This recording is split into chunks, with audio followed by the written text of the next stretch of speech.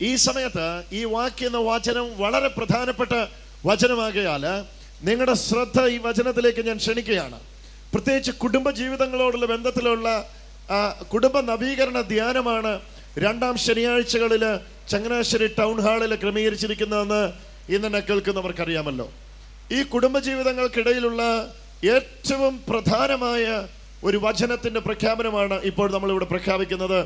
കൊരിന്തോസുകാർക്ക് എഴുതിയ 1-ാം ലേഖനത്തിന്റെ 7-ാമത്തെ അധ്യായത്തിന്റെ 14-15 വാക്യങ്ങൾ, 13-14 വാക്യങ്ങൾ ഇവിടെ വായിക്കുകയാണ്. കൊരിന്തോസുകാർക്ക് എഴുതിയ 1-ാം ലേഖനം 7-ാം അധ്യായത്തിന്റെ 13-14 വാക്യങ്ങൾ വായിച്ചോ. അവിശ്വാസിയായ ഭർത്താവുള്ള ഒരു സ്ത്രീയും അവൻ അവളോട് കൂടെ പാർപ്പാൻ സമ്മതിക്കുന്നു എങ്കിൽ, അടുത്ത വാക്യം അവിശ്വാസിയായ ഭർത്താവ്, എത്രാമത്തെ വാക്യം? 14-ാമത്തെ വാക്യം. കൊരിന്ത്യർക്ക് എഴുതിയ ലേഖനം 1-ാം അധ്യായത്തിന്റെ 7-ാം അധ്യായത്തിന്റെ 14-ാമത്തെ വാക്യം. അവിശ്വാസിയായ ഭർത്താവ്, ഇവിടെ നോക്കിക്കേ, കുറവുള്ള ഭർത്താവ്, അയാൾ അവിശ്വാസിയാണ്, അയാൾ അഭക്തനാണ്, നിങ്ങളുടെ ഒപ്പം എത്തിയിട്ടില്ല, നിങ്ങൾക്കുള്ള പോലെ വചനത്തിന്റെ വെളിച്ചം കിട്ടിയിട്ടില്ല, അയാൾക്ക് ഒരുപാട് കുറവുകളുണ്ട്. എല്ലാ കുറവുകളും ഉണ്ടെന്നും കൂട്ടിക്കും. അയാൾക്ക് എല്ലാ കുറവുകളും ഉണ്ട്, എല്ലാ ഏരിയയിലും അയാൾ വീക്കാ. ഞാൻ ഇനി ഓരോന്നെണ്ണം ഇട്ട് പറയണ്ടല്ലോ. എല്ലാ ഏരിയയിലും അയാൾ വീക്കാ. അതൊന്നും പുറത്ത് പറയാതിരിക്കാന്നല്ല, അതുപോലെ അയാൾ വീക്കാ. എല്ലാ സമസ്ത മേഖലകളിലും അയാൾ ബലഹീനനാ. അങ്ങനെയുള്ള ഒരു ഭർത്താവ് ഇയാളെ എങ്ങനെ നേരെയാക്കാം? വചനം എന്താ പറയുന്നത് നോക്കിയേ. അവിശ്വാസിയായ ഭർത്താവ് ഭാര്യ മുഖാന്തരം. ഇനി 2ാമത്തത് വിശ്വാസിയായ ഭാര്യ. ഒന്ന് പറഞ്ഞേ. അധർമ്മം ചെയ്യുന്ന അഭക്തനായ, എല്ലാ ബലഹീനതയും എല്ലാ കൊള്ളരുതായ്മയുമുള്ള ഭർത്താവ്, ഒരു കുറവും ഇല്ലെന്ന് അവകാശപ്പെടുന്ന ഭാര്യ. അതാ കറക്റ്റ് വാക്ക്. ഞാൻ അയാളെ പോലെ അല്ല, ഞാൻ ഇവരെ പോലെ അല്ലായികയാൽ ദൈവത്തെ സ്തുതിക്കുന്നു എന്ന് അവകാശപ്പെടുന്ന ഭാര്യ. എന്ന് പറഞ്ഞാൽ തൻ്റെ കുറവുകളെ കാണാതെ, കമ്പ് കാണാതെ കരടെടുക്കാൻ പോകുന്ന മിടുക്കി. കണ്ണിലെ കൊമ്പ് കാണാതെ അതിൻ്റെ അകത്ത് കരടെടുക്കാൻ പോകുന്ന മിടുക്കി ആയിക്കോട്ടെ, അങ്ങനെ ഒരാളായിക്കോട്ടെ. ഒരു കുറവുമില്ലാത്ത ഭാര്യ, എല്ലാ കുറവുകളുമുള്ള ഭർത്താവ്. എന്താ വചനം പറയുന്നത് നോക്കിയേ. കൊരിന്തോസുകാർക്ക് എഴുതിയ 1-ാം ലേഖനം 7-ാം അധ്യായത്തിന് 14-ാമത്തെ വചനം. അവിശ്വാസിയായ ഭർത്താവ് ഭാര്യ മുഖാന്തരം വിശുദ്ധീകരിക്കപ്പെട്ടും. ഒന്ന് ആ വാക്യത്തിന് അടിവരയിടാമോ? ഭാര്യ മുഖാന്തരം വിശുദ്ധീകരിക്കപ്പെടും. എത്ര പേര് എഗ്രി ചെയ്യുന്നു ഈ വചനത്തെ? എഗ്രി ചെയ്തേ പറ്റില്ല, കാരണം ഇത് വചനം പറയുന്ന. ഹല്ലേലൂയ. എല്ലാ കുറവുമുള്ള ഭർത്താവ്, ഒരു കുറവുമില്ല എന്ന് അവകാശപ്പെടുന്ന ആ ഭാര്യ മുഖാന്തരം, അല്ലെങ്കിൽ ഒരു കുറവില്ലാത്ത ഭാര്യ മുഖാന്തരം വിശുദ്ധീകരിക്കപ്പെടും. എന്തോ ഒരു ദൃഢമായ ഒരു വചനമാണത്. ഹല്ലേലൂയ. എന്ന് പറഞ്ഞാൽ എല്ലാ ബലഹീനതയുമുള്ള ഭർത്താവിനെ വിശുദ്ധനാക്കാനുള്ള അധികാരം. ആ വാക്യം ശ്രദ്ധിച്ചു കേൾക്കുക. 1000 കുറവ് ചൂണ്ടിക്കാണിക്കാൻ നിങ്ങൾക്കുള്ള ഭർത്താവിനെ വിശുദ്ധനാക്കാൻ വേണ്ടിയുള്ള അഭിഷേകം, അധികാരം. അത് ബ്രദറിന്റെ മേലല്ല, അച്ഛന്റെ മേലല്ല, ഇടവകയുടെ മേലല്ല, ഇടവകയിൽ കർത്തൃത്വം നടത്തുന്നവരുടെ മേലല്ല, ഭാര്യയുടെ മേൽ നിക്ഷിപ്തമായിരിക്കുന്നു. ഒന്ന് വിശ്വസിക്കാമോ? നോക്കിയാ വാക്ക്. അവിശ്വാസിയായ ഭർത്താവ് ഭാര്യ മുഖാന്തരം വിശുദ്ധീകരിക്കപ്പെട്ടു. കണ്ടോ, ഭാര്യ മുഖാന്തരം. Unbelieving husband sanctified through the believing wife. വിശ്വാസിയായ ഭാര്യ മുഖാന്തരം അവിശ്വാസിയായ ഭർത്താവ് വിശുദ്ധീകരിക്കപ്പെടുമെന്ന്. എന്ന് പറഞ്ഞാൽ അവളിലെ വിശുദ്ധി അവനിലേക്ക് പ്രവേശിച്ച് അവനിലെ അശുദ്ധിയെ പുറത്താക്കി അവരുടെ വീട്ടിൽ വിശുദ്ധി ജയിക്കുമെന്ന്. കരമടിച്ച് ഒന്ന് യേശുവിന് ആരാധന കൊടുത്തോ. ഒന്നുകൂടെ ഞാൻ ആവർത്തിക്കാം. അവളിലെ വിശുദ്ധി അവനിലെ അശുദ്ധിയുടെ മേളിൽ കയറി വ്യാപരിച്ചിട്ട് അവനിലെ അശുദ്ധി തോൽക്കുകയും അവളിലെ വിശുദ്ധി ജയിക്കുകയും ചെയ്യുമെന്ന് ഇത് വചനം പറയുന്നു. ഇത് ഭാര്യയുടെ കാര്യം ആദ്യം പറയുകയാണ്, ഭർത്താവിൻ്റെ കാര്യം ആദ്യം പറയുകയാണ്. ഒന്നിനും കൊള്ളാത്ത, ദുഷ്ടനായ, അഭക്തനായ, അവിശ്വാസിയായ, ലോകക്കാരനായ, പ്രമാണമില്ലാത്ത, വചനം വായിക്കാത്ത, പ്രാർത്ഥനയ്ക്ക് നിങ്ങളെ വിടാത്ത, വിശ്വാസത്തിന്റെ പേരിൽ നിങ്ങളെ അടിച്ച, അങ്ങനെയൊക്കെയാണല്ലോ വിഷയങ്ങൾ.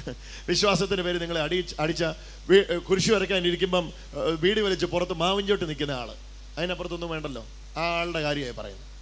അയാളെ വിശുദ്ധീകരിക്കാനുള്ള അഭിഷേകം. കേൾക്കുന്നോ ഞാൻ പറയുന്നത്? നിങ്ങളകത്ത് കുരിശു വരച്ചുകൊണ്ടിരിക്കുമ്പോ പുറത്ത് മാവിഞ്ചോട്ട് സിഗരറ്റ് വലിച്ചുകൊണ്ടിരിക്കുന്നയാളെ വിശുദ്ധീകരിക്കാനുള്ള അഭിഷേകം ഭാര്യയായ സഹോദരിയെ നിങ്ങളുടെ മേലുണ്ട്. ഭാര്യ മുഖാന്തരം, ആ പദം ഒന്ന് കേട്ടോ. അവിശ്വാസിയായ ഭർത്താവ് ഭാര്യ മുഖാന്തരം വിശുദ്ധീകരിക്കപ്പെട്ടും. ഭാര്യ മുഖാന്തരം, ആ പദത്തിന് അടിവരയിടുക. ഭാര്യ മുഖാന്തരം, വിശ്വസിച്ച ഭാര്യ മുഖാന്തരം വിശുദ്ധീകരിക്കപ്പെട്ടു. രണ്ടാമത്തെ വായിച്ചേ. അവിശ്വാസിയായ ഭാര്യ. ഇനി രണ്ടാമത്തെ പറയാ, എല്ലാ സ്വഭാവദോഷങ്ങളും ഉള്ള ഭാര്യ. ആദ്യം പറഞ്ഞത് എല്ലാ സ്വഭാവദോഷങ്ങളും ഉള്ള ഭർത്താവായിരുന്നു. ഇപ്പൊ ഇതാ ഭാര്യ. എല്ലാ സ്വഭാവദോഷങ്ങളും ഉള്ള ഭാര്യ. മക്കളെ നോക്കത്തില്ല, ഭർത്താവിനെ നോക്കത്തില്ല, വീട്ടിൽ കഞ്ഞിയും കറിയും വെക്കത്തില്ല. കേൾക്കുന്നുണ്ട്? എന്നൊക്കെ കുറവുകൾ പറ. ഏഷണീന്ന് പറഞ്ഞാൽ അയ്യോ എൻ്റെ ദൈവമേ, വായി തുറന്നാൽ ഏഷണിയാണ്, പാഷാണും ഏഷണിയും പതിവാണ്. ഇതുപോലത്തെ ഒരു വൃത്തികെട്ട സാധനം എന്ന് നിങ്ങൾ വിശേഷിപ്പിക്കുന്ന ഭാര്യ. ഹല്ലേലൂയ. ഓ, ഇങ്ങനെ ഒരു കുറവുള്ള ഒന്നിനെ ഞാൻ കണ്ടിട്ടില്ല എന്ന് നിങ്ങൾ പറയുന്ന ഭാര്യ. എന്തൊരു സ്വഭാവമായതെന്ന് നിങ്ങൾ പറയുന്ന ഭാര്യ. ഒരു വൃത്തി മെനയില്ലാത്ത ഭാര്യ. ഇനി എന്നൊക്കെ ഞാൻ പറയാനുള്ളത് നിങ്ങൾക്ക് വേണമെങ്കിൽ ഇതിനോട് കൂട്ടിച്ചേർക്കാം. മക്കളെ നോക്കത്തില്ലാത്ത ഭാര്യ, സംശയരോഗിയായ ഭാര്യ. ഇനി എന്നാ കൂട്ടിച്ചേർക്കാനുള്ളേ? പറഞ്ഞു ഇനി എന്നാ കൂട്ടിച്ചേർക്കാനുള്ളേ? കാര്യപ്പിടിപ്പോടെ പൈസ കൈകാര്യം ചെയ്യാത്ത ഭാര്യ, 10 രൂപ കിട്ടിയ 20 രൂപ ചെലവാക്കുന്ന ഭാര്യ. തീർന്നോ ആക്ഷേപങ്ങളെല്ലാം? ഇനി വല്ലതും ഉണ്ടോ? 10 രൂപ കിട്ടിയ 20 രൂപ ചെലവാക്കുന്ന ഭാര്യ, വീണ്ടും വിചാരമില്ലാത്ത ഭാര്യ. ഇനി എന്നാ 1-2 കംപ്ലൈന്റ് പറ. നിങ്ങൾക്ക് ആർക്കും കംപ്ലൈന്റ് ഒന്നും ഇല്ല, ഇത് എന്നാ ഭർത്താക്കം പറ. എന്നെ കംപ്ലൈന്റ് പറഞ്ഞിട്ട് വീട്ടിലോട്ട് തിരിച്ചു ചെല്ലണ്ടേന്നാ ചോദിക്കുന്നത്. ഇവിടെ ഇരുന്ന് കംപ്ലൈന്റും മറ്റും മൈക്കിൽ കൂടെ വിളിച്ചു പറഞ്ഞിട്ട് തിരിച്ച് വീട്ടിലോട്ട് ചെല്ലണ്ടേ? പേരക്കകത്ത് കയറ്റില്ലേ ബ്രദറിന്റെ വീട്ടിൽ? ഇല്ല. 5 സാരി ഉണ്ടേലും ആണോ 5 സാരി ഉണ്ടേലും അച്ഛൻ ഇവിടെ ഇരിപ്പുണ്ടെന്ന് ഇപ്പോഴാണ് ഞാൻ കണ്ടത്. പിന്നെ വേണമെന്ന് പറയുന്ന സാരിയാ, പിന്നെ വേണമെന്ന് പറയുന്ന ഭാര്യ. കൈ കാശില്ലാത്തപ്പോഴും അയൽവക്കംകാരി സാരി ഉടുത്തതിന്റെ പേരിൽ വീട്ടിൽ വിപ്ലവം ഉണ്ടാക്കിയ ഭാര്യ. അവള് മേടിച്ച മാല എനിക്കില്ല എങ്കിൽ ഈ കഞ്ഞിക്കലവും പൂട്ടി ഞാൻ വീട്ടിൽ പോകുമെന്ന് പറഞ്ഞ ഭാര്യ. അടുപ്പിന് ലോക്ക് ഇട്ടിട്ട് ഞാൻ വീട്ടിൽ പോകുമെന്ന് പറഞ്ഞ ഭാര്യ. വേറെ ഏതൊക്കെ ടൈപ്പാ ഒന്ന് പറഞ്ഞേ? അടുക്കള ഇന്ന് മുതൽ ഭരണത്തിലാണെന്ന് പറഞ്ഞ ഭാര്യ. ഇനി വേറെ എന്നൊക്കെ ദോഷം ഭാര്യക്കുള്ളേ? അടുത്ത വീട്ടിലെ കാറിന്റെ മേളിലുള്ള കാറ് മേടിച്ചില്ലെങ്കിൽ പച്ചവെള്ളം തരത്തില്ലെന്ന് പറഞ്ഞ ഭാര്യ. അച്ഛൻ കുടുംബമായിട്ടാണോ വന്നേക്കുന്നത്? ഒന്ന് മിണ്ടിക്കാമേ. ഇനി എന്നാ വേറെ കുറവുകളൊക്കെ ഒന്ന് പറഞ്ഞേ, വല്ലതും പറയാനുണ്ടോ? എന്റെ അപ്പനും അമ്മയ്ക്കും പച്ചവെള്ളം പോലും കൊടുക്കാത്ത ഭാര്യ. എന്നാൽ ഞാൻ വീട്ടിൽ ഇല്ലാത്ത സമയത്ത് എൻ്റെ വീട്ടിലുള്ള സാധനമെല്ലാം അവളുടെ വീട്ടിലോട്ട് കടത്തുന്ന ഭാര്യ. അത് വിട്ടുപോയി പറയാൻ.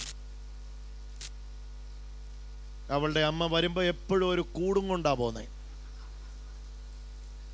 പല പ്രാവശ്യം ഞാൻ കണ്ടിട്ടുണ്ട്. ഞാൻ പിന്നെ ചോദിക്കാതെ വിടുന്ന എന്നാന്ന് ചോദിച്ചാ എന്തിനാ ഒരു പ്രശ്നമെന്ന് വിചാരിച്ച് ചോദിക്കാതെ വിട്ടിരിക്കുന്ന. ഞാൻ അധ്വാനിക്കുന്ന മുഴുവൻ ഞാൻ പോലും അറിയാതെ അവള് സൈഡിൽ കൂടെ ചേർന്ന ഭാര്യ. തീർന്നല്ലോ. ഇനി വല്ലതും പറയാനുണ്ടോ? എല്ലാ കുറവുകളുമുള്ള ഭാര്യ.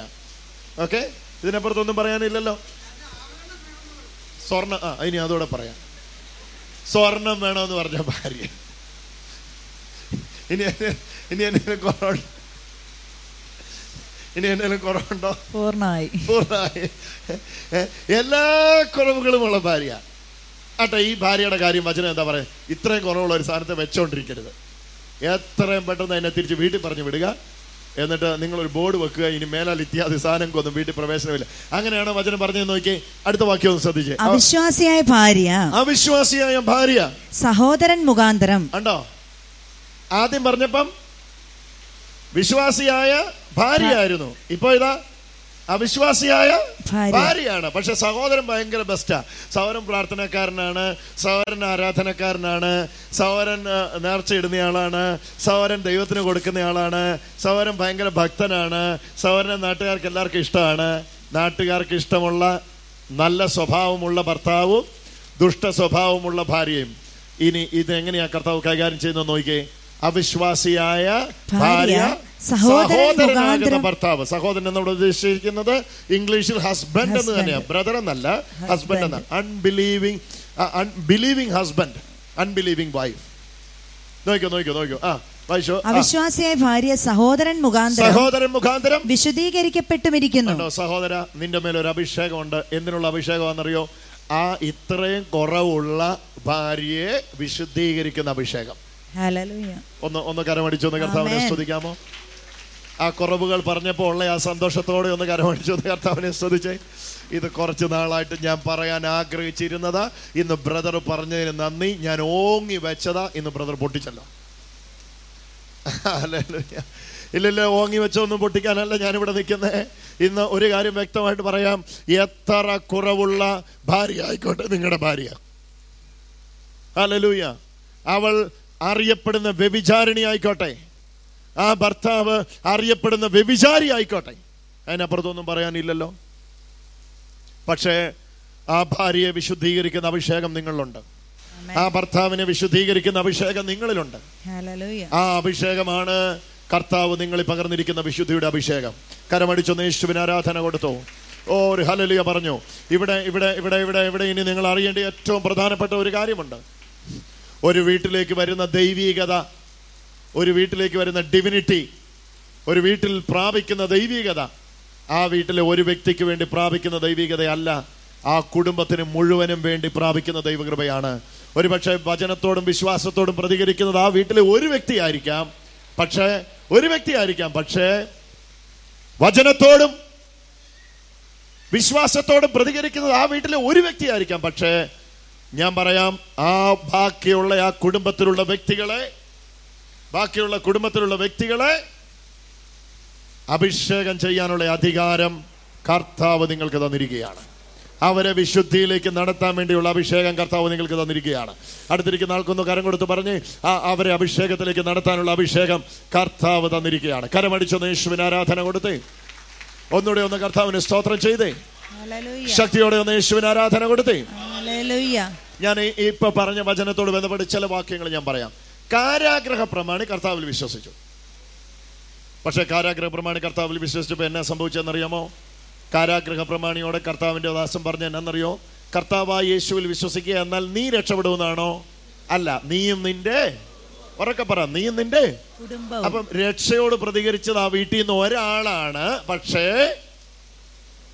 രക്ഷ വന്നത് ആ കുടുംബത്തിന് മുഴുവനുമാണ്. എത്ര പേർക്ക് മനസ്സിലായി? ഞാൻ ഒന്നുകൂടി അത് ആവർത്തിക്കാം. കാരാഗ്രഹ പ്രമാണി എന്ന് പറയുന്ന ഒറ്റയാളാണ് രക്ഷയോട് പ്രതികരിച്ചത്. പക്ഷേ ആ വീട്ടിലെ അപ്പനാ രക്ഷയോട് പ്രതികരിച്ചത്. പക്ഷെ ആ കുടുംബം മുഴുവൻ ആ രക്ഷ നിറഞ്ഞു. ഒരു വീട്ടിലെ ഒരു വ്യക്തിയായിരിക്കും രക്ഷയോടും ദൈവകൃപയോടും പ്രതികരിക്കുന്നത്. പക്ഷെ അതിന്റെ അർത്ഥം നിങ്ങളെ കൊണ്ട് നിൽക്കത്തില്ല.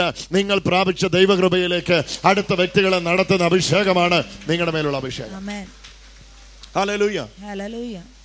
ലുദിയായാണ് വചനം കേട്ടത്, ലുദിയായാണ് വിശ്വസിച്ചത്. പക്ഷേ ലുദിയായും കുടുംബവും രക്ഷ പ്രാപിച്ചു എന്നാണ് വചനം പറയുന്നത്. എത്ര പേർക്ക് ഞാൻ ഈ പറയുന്നതിന്റെ ആഴം മനസ്സിലാകുന്നു? കർത്താവിന്റെ രക്ഷ വ്യക്തിപരമായി ഒരു വ്യക്തി സ്വീകരിക്കുമ്പോൾ ആ രക്ഷ ഒരു കുടുംബത്തിൽ മുഴുവൻ രക്ഷയായി മാറ്റപ്പെടുകയാണ്. എന്ന് പറഞ്ഞാൽ ഒരു കുടുംബത്തിന്റെ രക്ഷയാണ് ആ വീട്ടിലെ ആദ്യ ഫലമായി ഒരു വ്യക്തി സ്വീകരിക്കുന്നത്. ഒന്ന് കരമടിച്ച് യേശുവിന് ആരാധന കൊടുത്തു. അത് അത് അത് അങ്ങനെ അത്ര കണ്ട് ആൾക്കാർ പറയുന്ന കണ്ടിട്ടില്ല. രക്ഷ വ്യക്തിപരമാണ്. പക്ഷെ ആ രക്ഷ ഒരു വ്യക്തി ഒരു വീട്ടിലേക്ക് സ്വീകരിക്കുമ്പോൾ ആ സ്വീകരിച്ച രക്ഷ ആ കുടുംബത്തിന്റെ മുഴുവൻ രക്ഷയാണ്. അതിനകത്ത് അത് പകരുന്ന രക്ഷയാണ്. മറ്റൊരു വാക്കി പറഞ്ഞ്, അതിനകത്ത് ഭർത്താവ് സ്വീകരിച്ചെങ്കിൽ അതിൻ്റെ അകത്ത് ഭാര്യ ഉണ്ട്. അതിനകത്ത് ഭാര്യ സ്വീകരിച്ചെങ്കിൽ അതിൻ്റെ അകത്ത് ഭർത്താവുണ്ട്. അല്ല, ഭാര്യയും ഭർത്താവ് സ്വീകരിച്ചെങ്കിൽ അതിൻ്റെ അകത്ത് മക്കളുണ്ട്. ഓ, ഒന്ന് കരമടിച്ചു യേശുവിന് ആരാധന കൊടുത്തു. ഭാര്യയ്ക്ക് തന്നെയായിട്ടൊരു രക്ഷ ഒരു വീട്ടിൽ വ്യാപരിക്കയില്ല. ഭർത്താവിന് തന്നെയായിട്ടൊരു രക്ഷ ഒരു വീട്ടിൽ വ്യാപരിക്കയില്ല. വ്യക്തിപരമായി വ്യക്തിത്വങ്ങളിൽ അത് വ്യാപരിച്ചേക്കാം. എന്നാൽ ഒരു വീട്ടിൽ കയറുന്ന രക്ഷ ആ കുടുംബത്തെ മുഴുവൻ പുറത്തെടുക്കുന്ന ദൈവകൃപയാണ്. അത് അനുഭവിക്കുന്നവരെ കർത്താവിന് സ്തോത്രം ചെയ്തു. ഇവിടെയും അത് തന്നെയാണ് വചനത്തിൽ പറയുന്നത്. അവിശ്വാസിയായ ഭാര്യ, അവിശ്വാസിയായ ഭർത്താവ്, രണ്ടുപേരെയും വിശുദ്ധീകരിച്ചത് ആരാന്നറിയാമോ? വിശുദ്ധീകരിക്കുന്നവൻ ദൈവമാ. പക്ഷെ ആ ക്രിയ ആരിലൂടെയാ ചെയ്തതെന്നറിയാമോ? അവിശ്വാസിയായ ഭാര്യയെ വിശുദ്ധീകരിച്ചത് ഭർത്താവിലൂടെയാണ്. അവിശ്വാസിയായ ഭർത്താവിനെ വിശുദ്ധീകരിച്ചത് ഭാര്യയിലൂടെയാണ്. അപ്പൊ തന്നെ മനസ്സിലായ കുടുംബജീവിതത്തിന്റെ പ്രാധാന്യം. ഇതാ ഞാൻ പറഞ്ഞത്, നിങ്ങൾ കുറവ് തീർക്കുന്നവരാണ്. അടുത്തിരിക്കുന്ന ആൾക്കൊന്ന് കരം കൊടുത്ത് പറഞ്ഞ്, നിങ്ങൾ കുറവ് തീർക്കുന്നവരാണ്. ഇങ്ങോട്ട് വന്നിട്ട് ഭാര്യ നിന്നോടൊന്ന് കൈ ഓർത്തൊന്ന് പറയട്ടെ, കുറവ് തീർക്കുന്നവരാണ്. നിങ്ങൾ കുറവ് തീർക്കുന്നവരാണ്. ഒന്ന് ചേർന്ന് പറഞ്ഞ്, ഞങ്ങൾ കുറവ് തീർക്കുന്നവരാണ്. ഒന്നുകൂടെ ഒന്ന് ചേർന്ന് പറഞ്ഞ്, കുറവ് തീർക്കുന്നവരാണ്. കുറവ് ആഘോഷിക്കുന്നവരല്ല, കുറവ് തീർക്കുന്നവരാണ്. ഒന്ന് ചേർന്ന് പറഞ്ഞ്, കുറവ് ആഘോഷിക്കുന്നവരല്ല, കുറവ് തീർക്കുന്നവരാണ്. ഇതിനു വേണ്ടിയുള്ള അഭിഷേകമായി ഇവിടെ കർത്താവ് പകർന്നിരിക്കുന്നേ. കരമടിച്ചോ യേശുവിന് ആരാധന കൊടുത്തേ. ശക്തിയോടെ ഒന്ന് കർത്താവിനെ സ്തുതിച്ചേ. ഈ അഭിഷേകം ഇവിടെ വ്യാപരിക്കുകയാണ്. ഇനി നോക്കിക്കേ, എല്ലാ ദുർസ്വഭാവമുള്ള ഭർത്താവിനെ ഭാര്യ വിശുദ്ധീകരിച്ചു. ഭർത്താവിനെ വിശുദ്ധീകരിക്കാൻ ഭാര്യയെ ദൈവം ഉപയോഗിച്ചു. ആദ്യത്തേത്. രണ്ടാമത്തേത്, എല്ലാ ദുർസ്വഭാവമുള്ള ഭാര്യയെ വിശുദ്ധീകരിക്കാൻ വിശ്വാസിയായ ഭർത്താവിനെ ദൈവം ഉപയോഗിച്ചു. ഇനി ഭാര്യയും ഭർത്താവും കൊണ്ട് തീർന്നില്ലല്ലോ വീട്. ആ വീട്ടിൽ ആരൊക്കെയുണ്ട്? ഭാര്യയുണ്ട്, ഭർത്താവുണ്ട്, മക്കളുണ്ട്. മക്കളുടെ കാര്യം എന്താ വചനം പറയുന്നത് നോക്കുക. അല്ലെങ്കിൽ നിങ്ങളുടെ മക്കൾ, ഏതല്ലെങ്കിൽ ഭാര്യ മുഖാന്തരം ഭർത്താവ് വിശുദ്ധീകരിക്കപ്പെട്ടില്ല എങ്കിൽ, ഭർത്താവ് മുഖാന്തരം ഭാര്യ വിശുദ്ധീകരിക്കപ്പെട്ടില്ല എങ്കിൽ നിങ്ങളുടെ മക്കൾ അശുദ്ധർ എന്ന് വരും. ഇപ്പോഴോ അവർ വിശുദ്ധരാകുന്നു. ഓ, കരമടിച്ച് കർത്താവിന് സ്തോത്രം ചെയ്തേ. ഓ, നല്ലായിട്ട് കരമടിച്ചു യേശുവിന് ആരാധന കൊടുത്തേ. കണ്ടോ, ഇപ്പോഴോ അവർ വിശുദ്ധരാകുന്നു. അപ്പൊ നോക്കിക്കേ, വിശ്വാസിയായ ഭർത്താവ്, വിശ്വാസിയായ ഭാര്യ. അവിശ്വാസിയായ ഭർത്താവിനെ വിശുദ്ധീകരിക്കുവാൻ ദൈവം അധികാരം കൊടുത്ത ഭാര്യ, അവിശ്വാസിയായ ഭാര്യയെ വിശുദ്ധീകരിക്കാൻ ദൈവം അധികാരം കൊടുത്ത ഭർത്താവ്. ഇവർ രണ്ടുപേരും അങ്ങോട്ടും ഇങ്ങോട്ടും വിശുദ്ധീകരിച്ചപ്പോൾ ഇവർക്ക് മക്കളുണ്ടായി. ആ മക്കളെ ബൈബിൾ എങ്ങനെയാ വിളിച്ചിരിക്കുന്നത് നോക്ക്. വിശുദ്ധർ. ആ മക്കളെ ബൈബിൾ എങ്ങനെയാ വിളിച്ചിരിക്കുന്നത് നോക്ക്. നല്ലതായിട്ട് ശ്രദ്ധിക്കുക വചനം. കൊരിന്ത്യർക്ക് എഴുതിയ 1-ാം ലേഖനം 7-ാം അധ്യായത്തിന്റെ 14-ാം വാക്യത്തിന്റെ അവസാന ഭാഗം. അല്ലെങ്കിൽ നിങ്ങളുടെ മക്കൾ അശുദ്ധർ എന്ന് വരും. ഇപ്പോഴോ അവർ വിശുദ്ധരാകുന്നു. ഓ, കരമടിച്ചു യേശുവിന് ആരാധന കൊടുത്തു.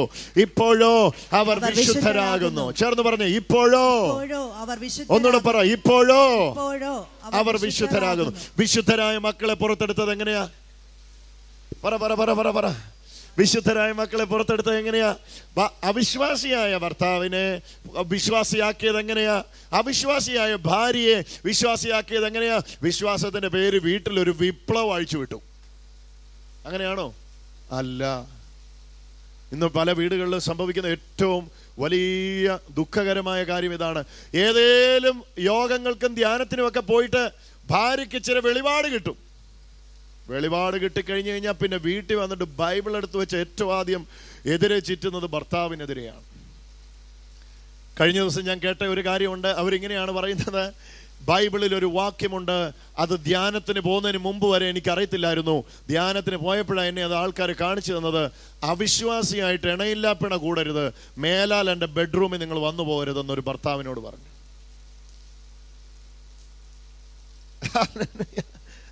അവിശ്വാസിയായിട്ട് ഇണയില്ലാപ്പിട കൂടരുത് എന്ന് വചനത്തിലുണ്ട്. ഞാൻ ധ്യാനത്തിനൊക്കെ പോയി ധ്യാനമൊക്കെ കഴിഞ്ഞ് ഇച്ചിരി വിശ്വാസിയായിട്ട് വന്നിരിക്കുക. ഇനി നിങ്ങളുമായിട്ട് ഇണയില്ലാപ്പിണയായി മാറും. അതുകൊണ്ട് നിങ്ങൾ എൻ്റെ വഴിക്ക് വന്നു പോകരുത്. ഇന്ന് മുതൽ 2 കട്ടിലേക്ക് കിടന്നോണം. വിശ്വാസത്തിന്റെ പേരിൽ തമ്മിലടിച്ച് തകർന്നു പോയി എത്രയോ കുടുംബങ്ങൾ. ഹല്ലേലൂയ. ഭാര്യയ്ക്ക് ഇച്ചിരി വെളിപാട് കിട്ടും, ഭർത്താവിന് അല്പം കൂടെ വെളിപാട് കിട്ടും. മിക്കവാറും ഭർത്താവിന് ഇച്ചിരി ലേറ്റ് ആയിട്ടായിരിക്കും കിട്ടുന്നത്. മിക്കവാറും കുടുംബങ്ങൾ അതാ കാണുന്നത്. ഭാര്യയ്ക്ക് പെട്ടെന്ന് ചൂട് കിട്ടും ഉണർവിന്റെ. അതെന്തുകൊണ്ടാണോ? ബലഹീന പാത്രം ആയതുകൊണ്ടാണോ എന്നറിയത്തില്ല. എന്തോ ആയിരുന്നാലും ആദ്യം അവർക്ക് ചൂട് കിട്ടും. അവര് ചൂട് പിടിച്ചു കഴിഞ്ഞാൽ ഉടനെ പിന്നെ ഈ ചൂട് മുഴുവൻ തലയിടുന്ന ഭർത്താവിന്റെ ഉള്ളിലാണ്. ഭർത്താവിനെ ഇരുത്തി വചനം പഠിപ്പീരാണ്. ഭർത്താവ് പറയും, കഞ്ഞി താടി, കഞ്ഞി അവിടെ നിൽക്കട്ടെ, ലൂക്കോസ് 10:12 അറിയാവോന്ന് ചോദിക്കും. മത്തായി 16:14 അറിയാവോ? ഇത് പറഞ്ഞിട്ട് കഞ്ഞിയുടെ കാര്യം പറഞ്ഞാൽ മതി. എടി കൊച്ചേ, മീൻ ചീഞ്ഞു പോകുന്നു, മീൻ മേടിച്ചിട്ട് വന്നിരിക്കും, നീ വെട്ടി കറി വെക്കെന്ന് പറയുമ്പോൾ മീൻ അവിടെ നിൽക്കട്ടെ, കൊളോസർ 2:12 എന്ന് പറഞ്ഞിട്ട് മീൻ വെച്ചാൽ മതി. ഹല്ലേലൂയ. ഞാൻ ഈ പറയുന്നതിൻ്റെ ആശയം നിങ്ങൾക്ക് മനസ്സിലായി എന്ന് ചിന്തിക്കുന്നു. എൻ്റെ സഹോദരങ്ങളെ, വിശ്വാസത്തിന് വേണ്ടി തമ്മിലടിക്കരുത്. കാരണം വിശ്വാസത്തേക്കാൾ വലുത് സ്നേഹമാണ്. എത്ര പേർക്ക് മനസ്സിലായി എന്നറിയില്ല. ഒന്നുകൂടെ ഞാൻ ആവർത്തിക്കാം. വിശ്വാസത്തിന് വേണ്ടി വഴക്കുണ്ടാക്കല്ല്, കാരണം വിശ്വാസത്തേക്കാൾ വലുത് സ്നേഹമാണ്. ഒന്നുകൂടെ പറഞ്ഞാട്ടെ. വിശ്വാസങ്ങൾക്ക് വേണ്ടി തമ്മിലടിക്കരുത്, കാരണം വിശ്വാസത്തേക്കാൾ വലുത് സ്നേഹമാണ്. വിശ്വാസത്തിന്റെ വ്യത്യസ്തത കാണും. വിശ്വാസത്തിന്റെ വ്യത്യസ്തതയുടെ പേരിൽ ഭിന്നിക്കാനല്ല, സ്നേഹത്തിന്റെ ആത്മാവിൽ ഒരുമിക്കാനാണ് കർത്താവ് വിളിച്ചിരിക്കുന്നത്. കരമടിച്ചൊന്ന് യേശുവിന് ആരാധന കൊടുത്തോ. നിങ്ങൾ പറയുന്നുണ്ടാകും, എൻ്റെ ഭർത്താവിന് ഈ വെളിപാടൊന്നുമില്ല. നിങ്ങൾ പറയുന്നുണ്ടാകും, എൻ്റെ ഭാര്യയ്ക്ക് ഈ വെളിപാടൊന്നുമില്ല. ഭർത്താവെ, സ്നേഹത്തിൽ ആ വ്യക്തിയെ വിശുദ്ധീകരിക്കുവാൻ, സ്നേഹത്തിൽ ആ വ്യക്തിയെ കൃപയിലേക്ക് നയിക്കാൻ കർത്താവ് അധികാരപ്പെടുത്തിയിരിക്കുന്ന വ്യക്തിയാണ് നിങ്ങൾ. കരമടിച്ചൊന്ന് യേശുവിന് ആരാധന കൊടുത്തോ. ഈ വിശുദ്ധീകരണത്തിന്റെ അഭിഷേകമാണ് ഇന്നിവിടെ ഓരോ ഭർത്താക്കന്മാരുടെ മേലും പകരുന്നത്. ഭാര്യയെ വിശുദ്ധീകരിക്കുന്ന അഭിഷേകം. ഒന്ന് ചേർന്ന് പറഞ്ഞേ, ഭാര്യയെ. ഇതായിരുന്നു യേശുവിന്റെ മേലുള്ള അഭിഷേകം. അതാ എഫെസ്യർക്ക് എഴുതിയ ലേഖനത്തില് യേശുവിനെ പറ്റി പറയുന്നത്. അവൻ അവളെ തന്റെ മുമ്പാകെ, ആരെ? സഭയെ. തന്റെ കർത്താവ് അവൻ യേശു അവളെ, സഭയെ തന്റെ മുമ്പാകെ ശുദ്ധയും നിഷ്കളങ്കയുമായി തനിക്ക് മുമ്പ് തേജസ്സോടെ നിർത്തേണ്ടതിന് എന്നാ ചെയ്തു എന്ന വചനം പറയുന്നതെന്നറിയോ? തന്നെത്താൻ അവൾക്ക് വേണ്ടി ഏൽപ്പിച്ചു കൊടുത്തു. കുറവ് കണ്ടിട്ട് തന്നെത്താൻ അവൾക്ക് വേണ്ടി ഏൽപ്പിച്ചു കൊടുത്തു. കർത്താവ് തന്റെ ജീവിതത്തെ സാക്രിഫൈസ് ചെയ്തു. എന്തിനാണെന്നറിയാമോ? ചുളുക്കവും വാട്ടവും കറയുണ്ടായിരുന്ന സഭയാകുന്ന എന്നെയും നിങ്ങളെയും കുറവ് തീർക്കാൻ. ഹസ്ബൻഡ് കർത്താവിന്റെ പ്രതിനിധിയാണ്, വൈഫ് യേശുവിന്റെ പ്രതിനിധിയാണ്. ഇവിടെയാണ് ഏൽപ്പിച്ചു കൊടുത്ത് എൻ്റെ ഭർത്താവിനെ നേടുക, ഏൽപ്പിച്ചു കൊടുത്ത് എൻ്റെ ഭാര്യയെ നേടുക എന്ന അഭിഷേകത്തിൽ കർത്താവിന്റെ ആത്മാവ് നിങ്ങളെ നിറയ്ക്കുന്നത്. അശുദ്ധിയുടെ കുറ്റം പറയാനുള്ളവരല്ല നിങ്ങൾ, വിശുദ്ധിയിലേക്ക് അവരെ കൊണ്ടുവരുവാനുള്ളവരാണ് നിങ്ങൾ. ഒന്നുകൂടെ ഞാൻ ആവർത്തിക്കാം. ഭർത്താവിന്റെ ഭാര്യയുടെ കുറ്റം പറയാനുള്ളവരല്ല നിങ്ങൾ, അവരെ വിശുദ്ധിയിലേക്ക് നയിക്കാനുള്ളവരാണ് നിങ്ങൾ. അതിനു വേണ്ടിയുള്ള അഭിഷേകത്തെയാണ് ദൈവം നിങ്ങളുടെ മേൽ പറഞ്ഞിരിക്കുന്നു എന്നത് കൊരിന്ത്യർക്ക് എഴുതിയ ലേഖനം 7-ാം അധ്യായം 1 കൊരിന്ത്യർ 7:14 പറയുന്നു. ഇനി ഞാൻ മൂന്നാമത്തതും കൂടി ഒന്ന് തൊട്ട് അവസാനിപ്പിക്കാം. മക്കളുടെ കാര്യം എന്താ പറയുന്നത്? മക്കളുടെ കാര്യം അല്ലെങ്കിൽ നിങ്ങളുടെ മക്കൾ ഏതല്ലെങ്കിൽ ഭാര്യ മുഖാന്തരം വിശുദ്ധീകരിക്കപ്പെട്ടില്ലെങ്കിൽ, ഭർത്താവ് മുഖാന്തരം ഭാര്യ വിശുദ്ധീകരിക്കപ്പെടുന്നില്ല എങ്കിൽ നിങ്ങളുടെ മക്കൾ അശുദ്ധർ എന്ന് വരും. എന്നാൽ എന്നെ എന്റെ ഭർത്താവിനെ വിശുദ്ധീകരിക്കാൻ ദൈവം ആക്കി വെച്ചിരിക്കുന്നു എന്ന് തിരിച്ചറിഞ്ഞ ഭർത്താവുള്ള സ്ത്രീ, എന്നെ എൻ്റെ ഭർത്താവിനെ വിശുദ്ധീകരിക്കാൻ കർത്താവ് ആക്കി വെച്ചിരിക്കുന്നു എന്ന് തിരിച്ചറിഞ്ഞ ഭാര്യ, ഭർത്താവ്, അങ്ങനെയുള്ള കുടുംബങ്ങളുടെ അടുത്ത വചനം പറയാണ്, അല്ലെങ്കിൽ അവരുടെ മക്കൾ അശുദ്ധരെന്ന് വരുന്നു. ഇപ്പോഴോ അവർ വിശുദ്ധരാകുന്നു. ഒന്ന് ചേർന്ന് പറഞ്ഞ, ഇപ്പോഴോ. ഞാൻ ചോദിക്കട്ടെ, ഈ മക്കളെ വിശുദ്ധീകരിച്ചത് എന്താണ്? അമ്മ ദൗത്യം തിരിച്ചറിഞ്ഞു, അപ്പൻ ദൗത്യം തിരിച്ചറിഞ്ഞു, ഭാര്യ ദൗത്യം തിരിച്ചറിഞ്ഞു, ഭർത്താവ് ദൗത്യം തിരിച്ചറിഞ്ഞു. 1000 കുറവ് എൻ്റെ ഭർത്താവിനുണ്ട്. ഞാനൊരു ഭർത്താവാണ്, എനിക്ക് 1000-ലധികം കുറവുണ്ടെന്ന എൻ്റെ ചിന്ത. ഹല്ലേലൂയ. എനിക്ക് 1000-ലധികം കുറവുണ്ടെന്ന എൻ്റെ ചിന്ത. ഞാനിത് പറയുന്നുണ്ട്, ഒരു കുറവില്ലാത്തൊരു ഹസ്ബൻഡാണ് ഞാനെന്ന് അർത്ഥമില്ല. ഞാൻ എന്നോടുമാണ് ഈ വചനം സംസാരിക്കുന്നത്. ഞാനിത് പറയുമ്പോഴും എന്നിൽ 1000 കുറവുകളുണ്ട്. പക്ഷെ എനിക്കുറപ്പുണ്ട്, എൻ്റെ കുറവ് തീർക്കാൻ ദൈവം ഒരാളെ എനിക്ക് ചേർത്ത് തന്നിട്ടുണ്ട്. ഹല്ലേലൂയ. എൻ്റെ ഭാര്യയിൽ 100 കുറവുകൾ എനിക്ക് കാണിക്കാൻ കഴിയും. പക്ഷെ എനിക്കുറപ്പുണ്ട്, അവളുടെ കുറവ് തീർക്കാൻ, അവളെ വിശുദ്ധീകരിക്കാൻ ദൈവം എനിക്ക് ചേർത്ത് തന്നിരിക്കുകയാണ്. അതുകൊണ്ട് ഞങ്ങൾക്ക് ഉറപ്പുണ്ട്, ഞങ്ങളുടെ മക്കൾ അശുദ്ധരല്ല, ഞങ്ങളുടെ മക്കൾ വിശുദ്ധരാണ്. കരമടിച്ചൊന്ന് യേശുവിന് ആരാധന കൊടുത്തു. ഞാൻ ഈ വചനം പറഞ്ഞുകൊണ്ടിരിക്കുമ്പോൾ ഒരു വിശുദ്ധ തലമുറയെ ലോകത്തിന് കൊടുക്കാൻ ആഗ്രഹിക്കുന്ന മാതാപിതാക്കൾ എത്ര പേര് ഇവിടെ ഉണ്ട്? എത്ര പേരുണ്ട്? അങ്ങനെയുള്ളവരുടെ കരങ്ങൾ ഞാനൊന്ന് കാണട്ടെ. ഒരു വിശുദ്ധ തലമുറയെ ലോകത്തിന് കൊടുക്കാൻ താല്പര്യമുള്ള എത്ര മാതാപിതാക്കൾ ഇവിടെ ഉണ്ട്? ദൗത്യം തിരിച്ചറിഞ്ഞേ പറ്റുള്ളൂ അമ്മേ, ദൗത്യം തിരിച്ചറിഞ്ഞേ പറ്റുള്ളൂ അപ്പ, ഭർത്താവെ ദൗത്യം തിരിച്ചറിഞ്ഞേ പറ്റുള്ളൂ, ഭാര്യയെ ദൗത്യം തിരിച്ചറിഞ്ഞേ പറ്റുള്ളൂ. കുറവ് വിളിച്ചു പറയാനുള്ളവരല്ല നിങ്ങൾ, കുറവ് പരിഹരിക്കാനുള്ളവരാ നിങ്ങൾ. ഓ, യേശുവിന്റെ നാമത്തിൽ ഇത് പറയുമ്പോൾ തന്നെ കുടുംബങ്ങളിലേക്ക് ഒരു അഭിഷേകം വ്യാപരിച്ചുകൊണ്ടിരിക്കുക. വാഴ്ത്തി പാടാം നിങ്ങളുടെ ഭർത്താവിന്റെ കുറവുകളെ 10 പേരോട്. വാഴ്ത്തി പാടാം നിങ്ങളുടെ ഭർത്താവിന്റെ കുറവിന് 10 പേരോട്. പക്ഷേ ആരോഗ്യമുള്ള ഒരു വിശുദ്ധ സന്തതിയെ ലോകത്തിന് കൊടുക്കാൻ നിങ്ങൾ താല്പര്യപ്പെടുന്നോ? വിശുദ്ധന്റെ മക്കളുണ്ടാവുള്ളൂ. വിശുദ്ധന്റെ മക്കളുണ്ടാകുള്ളൂ. ഓ ഹല്ലേലൂയ. ഇത് വളരെ പ്രധാനപ്പെട്ടതായിട്ട് തന്നെയാണ് നിങ്ങളോട് പറയുന്നത്. ഇന്ന് ലോകത്തിന്റെ അറുതിയോളം കേട്ടുകൊണ്ടിരിക്കുന്നവരെ, പാശ്ചാത്യ നാടുകളിൽ നിന്ന് എന്നെ കേൾക്കുന്നവരുണ്ട്, പൗരസ്ത്യ നാടുകളിൽ നിന്ന് എന്നെ കേൾക്കുന്നുണ്ട്, ഗൾഫ് രാജ്യങ്ങളിൽ നിന്ന് എന്നെ ഈ ശുശ്രൂഷയിൽ പങ്കാളികളാകുന്നവരുണ്ട്. ഞാൻ പറയാം, വളരെ വ്യക്തമായിട്ട് പറയാം, ആരോഗ്യമുള്ള ഒരു വിശുദ്ധ തലമുറയെ ദൈവത്തിന് മുമ്പിൽ വളർത്തി ലോകത്തിന് കൊടുക്കാൻ നിങ്ങൾ താല്പര്യപ്പെടുന്നുവെങ്കിൽ അതിനു മുമ്പേ ഭാര്യയും ഭർത്താവും ഇന്ന് ഈ ദൗത്യം തിരിച്ചറിഞ്ഞേ പറ്റുള്ളൂ.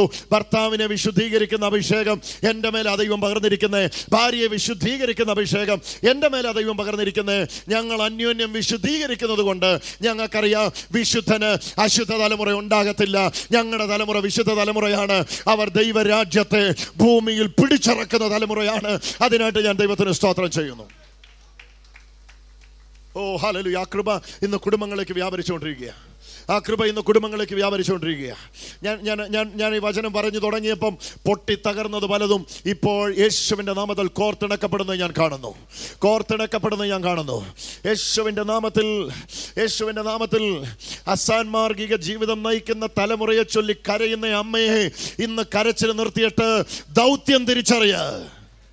എൻ്റെ മകൻ, എൻ്റെ മകൾ എന്ന് പറഞ്ഞ് വിലപിക്കുന്ന അപ്പൻ ഇന്ന് ദൗത്യം തിരിച്ചറിയട്ടെ. ഹല്ലേലൂയ.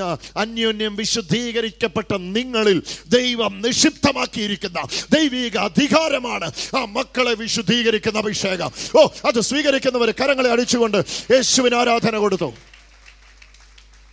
ഓ, ഞാനിത് പറയുമ്പോൾ എത്ര പേര് ഇതിന്റെ ഗൗരവം അറിയുന്നു എന്ന് എനിക്കറിയത്തില്ല. ഒരു ദൈവമുള്ള തലമുറയെ ലോകത്തിന് കൊടുക്കാൻ പറ്റണമോ? പാശ്ചാത്യ നാട്ടിൽ സംഭവിക്കുന്ന അബദ്ധം നമുക്ക് സംഭവിക്കരുത്, നമ്മുടെ തലമുറയ്ക്ക് സംഭവിക്കരുത്. ആ മൂല്യച്യുതി നമ്മുടെ തലമുറകൾക്ക് സംഭവിക്കരുത്. സ്റ്റെപ്പ് ഫാദറും സ്റ്റെപ്പ് മദറും കൊണ്ട് വീടുകൾ നിറഞ്ഞു. കുറവുള്ള ഭർത്താവിനെ ഭാര്യ ഇട്ടിട്ട് പോയി, കുറവുള്ള ഭാര്യയെ ഭർത്താവ് ഇട്ടിട്ട് പോയി. ഇപ്പോൾ മക്കളെ വളർത്തുന്നത് 3-ാം അമ്മയും 4-ാം അമ്മയും 2-ാം അമ്മയാണ്. എന്ത് സംഭവിച്ചെന്നറിയാമോ? മക്കളെ വിശുദ്ധീകരിക്കാൻ മറന്നുപോയി. അതുകൊണ്ട് ആ തലമുറ പറയുന്നു ദൈവം എന്ന് പറയുന്നു ഒന്നില്ല. കണക്ക് പറയേണ്ടത് തലമുറയല്ല, കണക്ക് പറയേണ്ടത് മാതാപിതാക്കളാണ്. കേട്ടവർക്കായി സ്തോത്രം. അമേരിക്ക കഴിഞ്ഞ ഇടയ്ക്ക് ക്രൈം ലിസ്റ്റ് പുറത്തുവിട്ടു. നിങ്ങൾക്കറിയാം, ഇന്ത്യയിലെ പോലെ ക്രൈം അവിടെ നടക്കുന്നില്ല. എന്നിട്ടും അവരുടെ നാട്ടിലെ ക്രൈം ലിസ്റ്റ് പുറത്തുവിട്ടപ്പോൾ അതിനെ ക്രിസ്ത്യൻ മീഡിയ പല ഇവാലുവേഷനുകൾക്ക് വിധേയമാക്കി. എന്തുകൊണ്ടാണ് ഇത്രയും ക്രൈം പെരുകിയത്? ഇതിന് വിക്ടിമായവരെയും ഇതിന്റെ പരിണിത ഫലം അനുഭവിച്ചവരെയും ഈ ക്രൈമിൽ ഏർപ്പെട്ടവരെയും അന്വേഷണം നടത്തിയപ്പോൾ വികലമായ കുടുംബത്തിൽ നിന്ന് വന്ന തലമുറകളിലൂടെയാണ് ഈ ക്രൈം മുഴുവൻ നടന്നിട്ടുള്ളത്. ഹല്ലേലൂയ. അപ്പനും അമ്മയും തമ്മിലടിച്ചു. കുറവിന്റെ നടുവിൽ തികയ്ക്കാൻ നിർത്തിയ ആള് കുറവിന്റെ നടുവിൽ കുറവുണ്ടാക്കിയിട്ട് വീട്ടിൽ പോയി. ഞാൻ പറയുന്നതിന്റെ ഗൗരവം നിങ്ങൾ അറിയാതിരിക്കരുത്. ഒരാമേൻ പറഞ്ഞു, ഒന്ന് മിണ്ടിക്കും. ആമേ. എന്ത് സംഭവിച്ചെന്നറിയാമോ? സ്റ്റെപ്പ് മദറും സ്റ്റെപ്പ് ഫാദറും കൊച്ചിനെ വളർത്തുകയാണ്. ഇപ്പൊ ഹല്ലേലൂയ. എല്ലാം ഇപ്പൊ സ്റ്റെപ്പാണ്, വീടുകളിൽ സ്റ്റെപ്പാണ്. ഹല്ലേലൂയ. ഇന്ന് ഇത് കേൾക്കുമ്പോൾ ഹല്ലേലൂയ, 1000 കുറവുള്ള ഭാര്യ അല്ലെ ഭർത്താവ് ദൈവം നിങ്ങൾക്ക് ചേർത്ത് തന്നിരിക്കുന്നതെന്നിരിക്കട്ടെ, അയാളുടെ ഒരു സ്വഭാവമായിട്ട് നിങ്ങൾക്ക് ചേർന്ന് പോകാൻ പറ്റത്തില്ലായിരിക്കാം. പക്ഷേ ദൗത്യം മറക്കരുത്, ദൗത്യം മറക്കരുത്. Oh hallelujah. ഉദ്ദേശം മറക്കരുത്. അവിശ്വാസിയായ ഭർത്താവിനെ വിശ്വാസിയായ നിന്റെ കൂടെ ചേർത്ത് തന്നത് അയാളെ ഇട്ടച്ചോടാനല്ല, അയാളെ ഈ കൃപയിലേക്ക് നയിക്കാൻ വേണ്ടിയാ, അയാളെ ഈ കൃപയിലേക്ക് നയിക്കാൻ വേണ്ടിയാ. വചനം കള്ളം പറയത്തില്ല. ഭാര്യ മുഖാന്തരം വിശുദ്ധീകരിക്കപ്പെടുമെന്ന് വചനം പറഞ്ഞിട്ടുണ്ടെങ്കിൽ കണ്ണടച്ച് വിശ്വസിച്ചോ, ഭാര്യ മുഖാന്തരം വിശുദ്ധീകരിക്കപ്പെട്ടിരിക്കും യേശുവിന്റെ നാമത്തിൽ. ഓ, നിങ്ങൾ നിങ്ങളുടെ ഭർത്താവിന്റെ കുറവുകളെ കവറപ്പ് ചെയ്ത്, നിങ്ങൾ നിങ്ങളുടെ ഭാര്യയുടെ കുറവുകളെ കവറപ്പ് ചെയ്ത് ദൈവകൃപയാൽ അവനൊരു തികവായി മാറാൻ ആഗ്രഹിച്ചാൽ അവിടെ കുടുംബങ്ങൾക്ക് വിള്ളലുണ്ടാകുകയില്ല. ആ കുടുംബത്തെ തകർക്കാൻ ഒരു ശക്തിക്കും കഴിയുകയില്ല. എല്ലാ കുറവുകളുള്ള മനുഷ്യനെ ചേർത്ത് പിടിച്ചിട്ട്, ആ സ്ത്രീയെ ചേർത്ത് പിടിച്ചിട്ട്, ഇല്ല നിന്റെ കുറവ് തീർക്കാൻ ദൈവം ചേർത്ത് തന്നതാണ് എന്നെ എന്ന ഉറപ്പിൽ നിങ്ങളൊന്ന് നിന്ന് ആ വീട്ടിൽ വിശുദ്ധീകരണത്തിന്റെ അഭിഷേകം വ്യാപരിക്കും. ആ മനുഷ്യൻ ആ തെറ്റിൽ തുടരുകയില്ല. ആ മനുഷ്യൻ തെറ്റ് ചെയ്യുകയില്ല, നല്ല തെറ്റിൽ തുടരുകയില്ല. അയാളെ കൊണ്ട് ചെയ്യാൻ പറ്റുകയില്ല, ആ തെറ്റിൽ തുടരാൻ പറ്റുകയില്ല. പറ്റാത്ത എന്തുകൊണ്ടാണെന്നറിയാമോ? അയാൾ വ്യാപരിക്കുന്ന നിന്നിൽ വ്യാപരിക്കുന്ന അഭിഷേകം അശുദ്ധിയെ തോൽപ്പിച്ച് വിശുദ്ധിയുടെ മേൽ രാജകീയ വാഴ്ച നടത്തും. ഞാൻ വ്യക്തമായിട്ട് പറയാം, അശുദ്ധിക്കല്ല ശക്തി, വിശുദ്ധിക്കാണ് ശക്തി. ഒന്നുകൂടെ ഞാൻ ആവർത്തിക്കാം, അശുദ്ധിക്കല്ല ശക്തി, വിശുദ്ധിക്കാണ് ശക്തി. അശുദ്ധി തോൽക്കോ, വിശുദ്ധി ജയിക്കും. നിങ്ങളുടെ വീടുകളിൽ ജയിക്കും, നിങ്ങളുടെ വീടുകളിൽ ജയിക്കും, നിങ്ങളുടെ വീടുകളിൽ ജയിക്കും. നിങ്ങളുടെ ഭർത്താവിനെ നിങ്ങൾക്ക് നേടാൻ കഴിഞ്ഞില്ല എങ്കിൽ ലോകത്തിലേക്ക് വെച്ച് ഏറ്റവും വലിയ പരാജയമാണ് ഭാര്യ. നിങ്ങളുടെ ഭാര്യയെ നിങ്ങൾക്ക് നേടാൻ കഴിഞ്ഞില്ല എങ്കിൽ ലോകത്തിലേക്ക് വെച്ച് ഏറ്റവും വലിയ പരാജയമാണ് ഭർത്താവെ നിങ്ങൾ. കാരണം വചനം പറയുന്നു, ഈ അഭിഷേകം ചെയ്തിട്ടാണ് നിങ്ങളെ ദൈവം ചേർത്ത് തന്നിരിക്കുന്നത്. ഈ അഭിഷേകം ചെയ്തിട്ടാണ് ദൈവം നിങ്ങളെ ചേർത്ത് തന്നിരിക്കുന്നത്. നിങ്ങൾ ഇന്ന് വന്നിരിക്കുന്ന ആത്മീക വെളിപ്പാടുകളുടെ ഉത്തംഗ ശൃംഗത്തിലേക്ക് ആ മകനെ നയിക്കാൻ കഴിയും. എങ്ങനെയാണെന്നറിയോ? സ്നേഹത്തിന്റെ ആത്മാവിൽ, സ്നേഹത്തിന്റെ ആത്മാവിൽ. അയാളെ വിശുദ്ധീകരിക്കുന്ന അഭിഷേകം ദൈവം ഏൽപ്പിച്ചിരിക്കുക കുടുംബത്തിൽ. വിശുദ്ധീകരിക്കുന്ന ദൈവമാണെന്ന് നമുക്ക് എല്ലാവർക്കും അറിയാം. പക്ഷേ ആ വിശുദ്ധീകരണത്തിന്റെ ക്രിയ ചെയ്യുന്നത് ആ ഭാര്യയിലൂടെ, ആ ഭർത്താവിലൂടെയാണ്. ഒരു ഭർത്താവിനും വിശുദ്ധീകരിക്കാൻ പറ്റുകയില്ല, പക്ഷേ ആ വിശുദ്ധീകരണത്തിന്റെ പ്രഖ്യാപനം നടത്താൻ ഓരോ ഭാര്യയ്ക്കും ഓരോ ഭർത്താവിനും പറ്റും. ദൈവം വിശുദ്ധീകരിച്ച് എനിക്ക് തന്നിരിക്കുന്ന ഇവളെ, ദൈവം വിശുദ്ധീകരിച്ച് തന്നിരിക്കുന്ന ഇവനെ ഇന്ന് ഈ കുറവ് കണ്ട് ഞാൻ ദൈവം വിശുദ്ധീകരിച്ചിരിക്കുന്നു എന്ന ചിന്തയിൽ നിന്ന് മാറിപ്പോകത്തില്ല. ദൈവം വിശുദ്ധീകരിച്ച് തന്നതാണ് ഇവളെ എന്ന വാക്കുകൊണ്ട് ആ ഭർത്താവ് ആ ഭാര്യയെ വിശുദ്ധീകരണത്തിൽ എത്തിച്ചിരിക്കും. എത്ര പേർക്ക് ഞാൻ പറയുന്നത് മനസ്സിലാകും?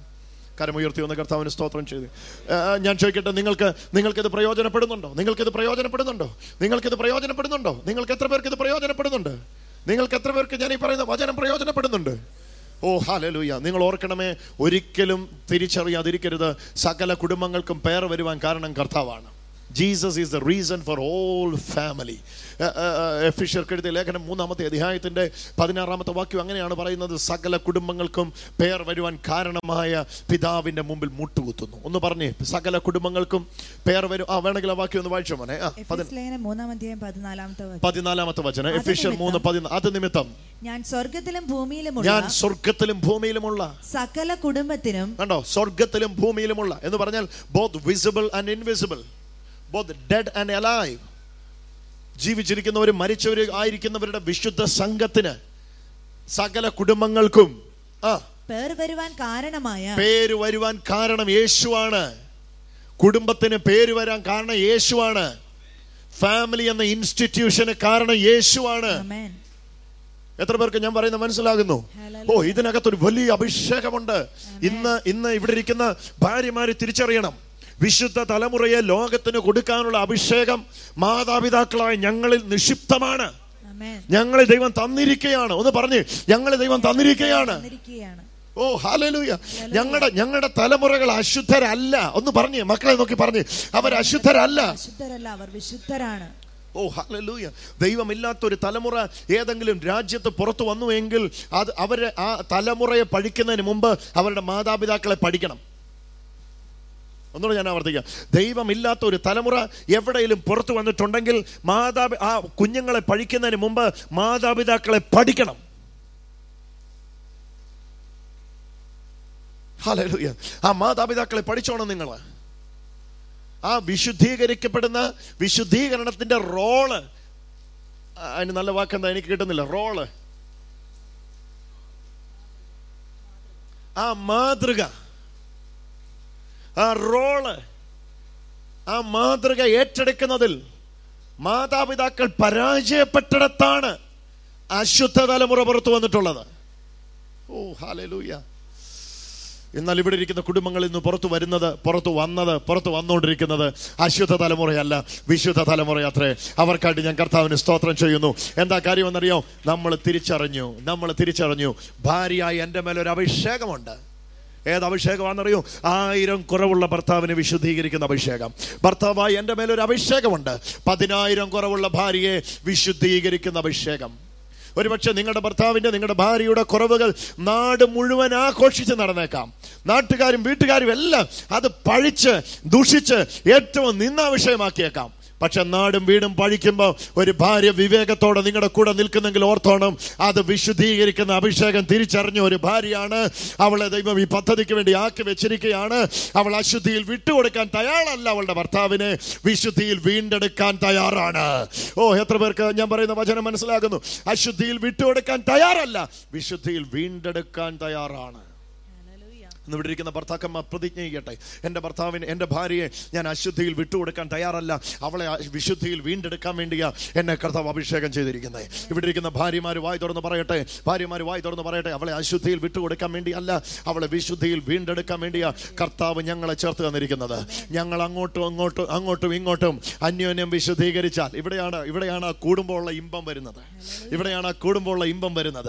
ഹല്ലേലൂയ. ഹോളി ടെമ്പിൾ ആണിത്. ഹോളി ടെമ്പിൾ ബിൽഡപ്പ് ചെയ്യുമ്പോഴാണ് അതിനകത്ത് ദൈവം വന്ന് വസിക്കുന്നത്. അത് ഭയങ്കര അർത്ഥമുണ്ട് അതിന്. എഫീഷ്യർക്ക് എഴുതിയ ലേഖനത്തിൽ പറയുന്നു, ഇരുവരും ഒരു ദേഹമായി തീരും. ഒന്ന് പറഞ്ഞേ, ഇരുവരും ഒരു ദേഹമായി തീരും. ഈ ദേഹത്തെ നോക്കിയിട്ടാണ് കർത്താവ് പറയുന്നത്, നിങ്ങൾ ദൈവത്തിന്റെ മന്ദിരമെന്നും ദൈവത്തിന്റെ ആത്മാവ് നിങ്ങളിൽ വസിക്കുന്നുവെന്നും നിങ്ങൾ അറിയുന്നില്ലയോ? അപ്പൊ ദൈവം വസിക്കുന്ന എവിടെയാ? ദൈവത്തിന്റെ മന്ദിരത്തിലാണ്. ദൈവത്തിന്റെ മന്ദിരം എന്ന് പറയുന്നത് എന്താ? ഇരുവരും ഒരു ദേഹമായി തീർന്ന കുടുംബമാണ്. കരമടിച്ചൊന്ന് യേശുവിന് ആരാധന കൊടുത്തു. അതിന്റെ നടുവിലാ ദൈവം വന്ന് വസിക്കുന്നത്. എത്ര പേർക്ക് മനസ്സിലാവുന്ന ആശയം? അതിന്റെ നടുവിലാ ദൈവം വന്ന് വസിക്കുന്നത്. അതിന്റെ നടുവിലാ ദൈവം തന്നെ പ്രവൃത്തി ചെയ്യുന്നത്. ഇന്ന് മക്കളെ വിശുദ്ധീകരിക്കാൻ ആരൊക്കെയാ ഇവിടെ മക്കൾക്ക് വേണ്ടി പ്രാർത്ഥിക്കാൻ വന്നിരിക്കുന്നത്? മക്കൾക്ക് വേണ്ടി പ്രാർത്ഥിക്കാൻ വന്നിരിക്കുന്നവരൊന്ന് കരമുയർത്തിക്കാട്ടെ. മക്കൾക്ക് വേണ്ടി പ്രാർത്ഥിക്കാൻ ഇത്രയും പേര് മക്കൾക്ക് വേണ്ടി പ്രാർത്ഥിക്കാൻ വന്നിരിക്കുകയാണ്. അടിവരയിടണേ ഈ വാക്യം. അല്ലെങ്കിൽ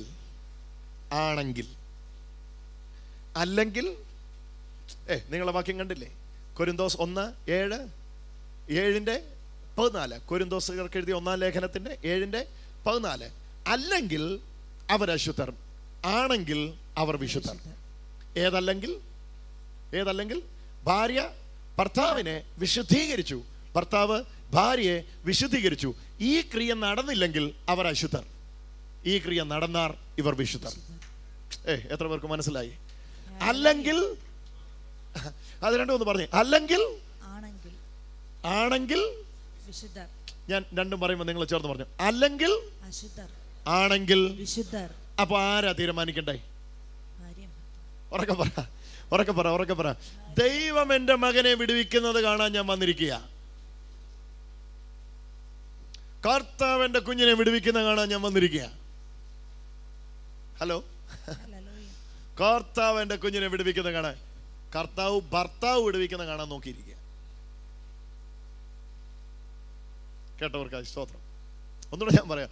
കർത്താവ് എന്റെ കുഞ്ഞിനെ വിടുവിക്കുന്ന കാണാൻ ഞാൻ വന്നിരിക്കുക എന്ന് പറയുമ്പോ കർത്താവ് തിരിച്ചു പറയാം, ഭർത്താവേ നീ ഒന്ന് അധികാരം തിരിച്ചറിഞ്ഞ് എഴുന്നേക്കുന്നത് കാണാൻ ഞാനും നോക്കിയിരിക്കുക. അല്ലെങ്കിൽ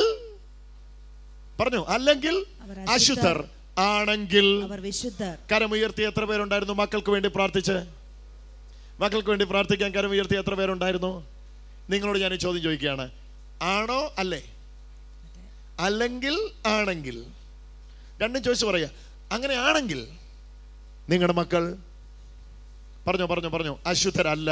പിന്നെ എന്താ? അങ്ങനെ അല്ലെങ്കിൽ നിങ്ങളുടെ മക്കൾ അശുദ്ധരാ. ആണോ അല്ലയോ എന്ന് തീരുമാനിക്കുന്ന ആരാന്നറിയോ? ഇവിടെ വന്നിരിക്കുന്ന മാതാപിതാക്കളാ. അതിനുവേണ്ടി അഭിഷേകം ഇവിടെ പകർന്നുകൊണ്ടിരിക്കുക. എന്റെ കർത്താവേ എന്ന് വിളിച്ചതിനെ ഒന്ന് സ്വീകരിച്ചേ. കരമുയർത്തി യേശുവേ എന്ന് ഉറക്കെ വിളിച്ചേ. എല്ലാരും കരമുയർത്തി യേശുവേ എന്ന് ഉറച്ചു വിളിച്ചേ. നിങ്ങളുടെ വീടുകൾ സമാധാനമായി മാറുകയാണ്. നിങ്ങളുടെ വീടുകൾ സമാധാനമായി മാറുകയാണ്. നിങ്ങളുടെ വീടുകൾ സമാധാനമുള്ളതായി മാറുകയാണ്. യേശുവിന്റെ നാമത്തിൽ നിങ്ങളുടെ വീടുകൾ സമാധാനമുള്ളതായി മാറുകയാണ്. നിങ്ങളുടെ മക്കൾ നിങ്ങൾക്കൊരു അനുഗ്രഹമായി മാറാൻ പോകുകയാണ്. വിശുദ്ധ തലമുറയെ ലോകത്തിന് കൊടുത്തു എന്ന നിലയിൽ നിങ്ങൾ അനേകരാൽ മാനിക്കപ്പെടാൻ പോകുകയാണ്. വിശുദ്ധ തലമുറയെ ലോകത്തിന് കൊടുത്തു എന്ന കാരണത്താൽ നിങ്ങൾ അനേകരാൽ മാനിക്കപ്പെടാൻ പോകുകയാണ്. ഒന്നുകൂടെ ഞാൻ ആവർത്തിച്ച് പറയാം, വിശുദ്ധ തലമുറയെ ലോകത്തിന് കൊടുത്തു എന്ന കാരണത്താൽ നിങ്ങൾ അനേകരാൽ മാനിക്കപ്പെടാൻ പോകുകയാണ്. ഒന്നുകൂടെ ഞാൻ ആവർത്തിച്ച് പറയാം, വിശുദ്ധ തലമുറയെ ലോകത്തിന് കൊടുത്തു എന്ന കാരണത്താൽ നിങ്ങൾ അനേകരാൽ മാനിക്കപ്പെടാൻ പോകുകയാണ്. ഇന്ന് കർത്താവ് ചെയ്ത കാര്യം ചെയ്യാൻ എത്ര പേര് തയ്യാറാണ്? കർത്താവ് ചെയ്തത് എന്താണെന്നറിയാമോ? കർത്താവ് എന്റെ കുറവിനെ കർത്താവിന്റെ കുറവായിട്ട് ഏറ്റെടുത്തു. ഹല്ലേലൂയ. ഞാൻ ഗലാത്യർക്ക് എഴുതിയ ലേഖനം 6-ാം അധ്യായത്തിൽ ഒരു വാക്യം കൂടെ ചുമ്മാ പറഞ്ഞു പോകാം, നിങ്ങൾ എടുത്തു വായിക്കണമെന്നില്ല. തമ്മിൽ ഭാരങ്ങളെ ചുമപ്പീൻ. ഒന്ന് ചേർന്ന് പറഞ്ഞേ, തമ്മിൽ ഭാരങ്ങളെ ചുമപ്പീൻ, ഇങ്ങനെ ക്രിസ്തുവിന്റെ ന്യായപ്രമാണം നിവർത്തിപ്പീൻ. കർത്താവ് എന്തിനാ വിളിച്ചിരിക്കുന്നതെന്നറിയോ? തമ്മിൽ. അവിടെ പറഞ്ഞിരിക്കുന്ന ആ തമ്മിൽ എന്ന പ്രയോഗത്തിന്റെ ആഴങ്ങ് ശ്രദ്ധിച്ചേ. അന്യോന്യം എന്ന് പറഞ്ഞ ഒന്നായി മാറിയവരെ. തമ്മിൽ ഭാരങ്ങളെ ചുമപ്പീൻ, ഇങ്ങനെ ക്രിസ്തുവിന്റെ ന്യായപ്രമാണം നിവർത്തിപ്പീൻ. ക്രിസ്തുവിന്റെ ന്യായപ്രമാണം നിവർത്തിക്കുന്നത് തമ്മിൽ ഭാരം ചുമക്കുന്നതിലൂടെയാണ്. ഒന്നുകൂടെ ഞാൻ ആവർത്തിക്കാം. ക്രിസ്തുവിന്റെ മോശയുടെ ന്യായപ്രമാണമല്ല. മോശയുടെ ന്യായപ്രമാണത്തിൽ തമ്മിൽ ഭാരം ചുമപ്പിലൊന്നുമില്ല. തെറ്റ് കണ്ടാൽ കല്ലെറിഞ്ഞു കൊല്ലലേ ഉള്ളൂ. പക്ഷെ യേശുവിന്റെ ന്യായപ്രമാണത്തിൽ തെറ്റ് കണ്ടാൽ കല്ലെറിഞ്ഞു കൊല്ലലുള്ളത്, അന്യോന്യം ഭാരം ചുമപ്പീൻ, ഇങ്ങനെ ക്രിസ്തുവിന്റെ ന്യായപ്രമാണം നിവർത്തിപ്പീൻ. ഗലാത്യർക്ക് എഴുതിയ ലേഖനം 6-ാം അധ്യായം തുടരുമ്പോൾ പറയുന്നു, താൻ അല്പനായിരിക്കെ ഒരുവൻ മഹാനെന്ന് നിരൂപിച്ചാൽ തന്നെത്താൻ വഞ്ചിക്കപ്പെടുന്നു. ഓരോരുത്തൻ താൻ്റെ ചുമട് ചുമക്കുമല്ലോ. വചനം പഠിക്കുന്നവൻ പഠിപ്പിക്കുന്നവന് എല്ലാ നന്മയിലും ഓഹരി കൊടുക്കണം. വഞ്ചനപ്പെടാതിരിപ്പീൻ. ദൈവത്തെ പരീക്ഷിച്ചുകൂടാ. മനുഷ്യൻ വിതയ്ക്കുന്നത് തന്നെ കൊയ്യും. ജഡത്തിൽ വിതയ്ക്കുന്നവൻ ജഡത്തിൽ നാശത്തെ കൊയ്യും. ആത്മാവിൽ വിതയ്ക്കുന്നവൻ ആത്മാവിൽ നിത്യജീവനെ കൊയ്യും. തളർന്നു പോകാഞ്ഞാൽ തക്ക സമയത്ത് കൊയ്യും. ആകയാൽ അവസരം കിട്ടും പോലെ എല്ലാവർക്കും, വിശേഷാൽ സഹവിശ്വാസികൾക്കും നന്മ ചെയ്യുകയും. ഗലാത്യർക്ക് എഴുതിയ ലേഖനം 6-ാം അധ്യായമാണ് ഞാൻ വായിച്ചത്. എന്നോടൊപ്പം വന്ന് ഈ വചനം ഒന്ന് ചേർന്ന് പറയാൻ തുടങ്ങിയോ? തമ്മിൽ ഭാരങ്ങളെ ചുമപ്പി. ഒരാളുടെ ഭാരം ഏറ്റെടുക്കുക. യേശു ചെയ്തത് ഇന്ന് ചെയ്യാൻ തയ്യാറായാട്ടെ. ഹല്ലേലൂയ. ഈ സമയത്ത് ഒരു കുറവുകളെ മൂടി വെക്കണ്ട. നിങ്ങളുടെ ഭർത്താവിൻ്റെ, നിങ്ങളുടെ ഭാര്യയുടെ എല്ലാ കുറവുകളെയും മുമ്പിൽ കൊണ്ടുപോവാ. ഹല്ലേലൂയ. എന്നിട്ട് യേശു എന്നാ ചെയ്തതെന്ന് കാണുക. എല്ലാ കുറവുകളും ഉള്ള നിങ്ങളെ കർത്താവിനെ സ്നേഹിക്കാൻ മടി കാണിച്ചായിരുന്നെങ്കിൽ ഇപ്പൊ ഭർത്താവിനെ സ്നേഹിക്കാൻ നിങ്ങൾ ബാക്കി ഉണ്ടാകത്തില്ലായിരുന്നു. എല്ലാ കുറവുകളും ഉള്ള നമ്മളെ സ്നേഹിക്കാൻ കർത്താവ് മടി കാണിച്ചായിരുന്നെങ്കിൽ ഇപ്പം ഭാര്യയെ സ്നേഹിക്കാൻ നമ്മൾ ബാക്കി ഉണ്ടാകത്തില്ലായിരുന്നു. എല്ലാ കുറവുകളുമുള്ള നമ്മെ സ്നേഹിക്കാൻ കർത്താവ് തയ്യാറായെങ്കിൽ ആ സ്നേഹത്തിലാണ് നമ്മളെ വിളിച്ചിരിക്കുന്നത്. സ്നേഹത്തിൽ അന്യോന്യം കോർത്തിണക്കപ്പെട്ടിരിക്കുന്നത്. അതുകൊണ്ട് ഇന്ന് പറയണം, കർത്താവേ, എല്ലാ കുറവുകളുള്ള എന്നോട് അങ്ങ് ക്ഷമിക്കാൻ തയ്യാറാണെങ്കിൽ എല്ലാ കുറവുകളുള്ള അവളോടും അവനോടും ഞാൻ ക്ഷമിക്കാൻ തയ്യാറാണ്. എത്ര പേര് അങ്ങനെ പറയുവാൻ തയ്യാറാകുന്നു? എത്ര പേര് ഇന്ന് ശിഥിലമായി കിടക്കുന്ന കുടുംബജീവിതങ്ങൾ ചേർത്ത് പണിയപ്പെടട്ടെ. ഇടിഞ്ഞു കിടക്കുന്ന കല്ലുകൾ ചേർത്ത് പണിയപ്പെടട്ടെ. മാറി നിൽക്കുന്ന ബന്ധങ്ങൾ ചേർത്ത് പണിയപ്പെടട്ടെ. വർഷങ്ങൾക്ക് മുമ്പ് സംഭവിച്ച ഡിവോഴ്സുകൾ പുനർബന്ധിക്കപ്പെടട്ടെ. യേശുവിന്റെ നാമത്തിൽ ഹല്ലേലൂയ. ഞങ്ങൾ സിംഗപ്പൂർ വചനം പ്രസംഗിക്കാനായിട്ട് പോയ സമയത്ത്, ഞാൻ രേഷ്മയും കൂടെ ഇവിടുന്ന് പോയ സമയത്ത് അവിടെ ഒരു കുടുംബം പറഞ്ഞ സാക്ഷി ഞങ്ങൾ ഓർക്കുകയാണ്. അന്നൊരു കുടുംബം പ്രാർത്ഥിക്കാൻ വന്ന് അവർ മെയിലാണ് സാക്ഷ്യം അയച്ചത്. ആ സഹോദരി വിവാഹബന്ധം വേർപെട്ടിട്ട് 18 വർഷമായി. വിവാഹബന്ധം വേർപെടാൻ ഫയൽ ചെയ്തിരിക്കുകയല്ല, നിയമപരമായി ഡിവോഴ്സായിട്ട് 18 വർഷങ്ങളായി എന്ന് പറഞ്ഞാൽ നിയമപരമായ ഡിവോഴ്സ് നടന്നു കഴിഞ്ഞു. ഇത്രയും വർഷങ്ങൾക്ക് മുമ്പ് വർഷങ്ങളായിട്ട് സിംഗിൾ ലൈഫ് നയിക്കുകയാണ്.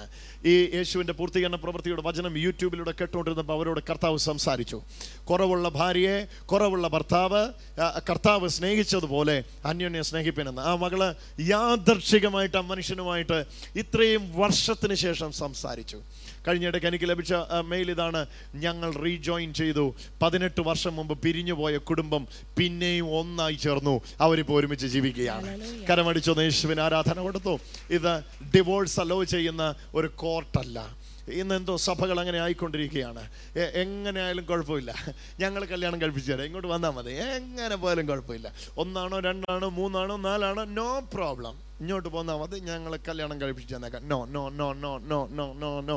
ചില പ്രത്യേക കേസുകളിൽ ഭർത്താവ് മരിച്ചുപോയി, ഭാര്യ മരിച്ചുപോയി, അല്ലെങ്കിൽ അതുപോലുള്ള കേസുകൾ നമുക്കറിയാം.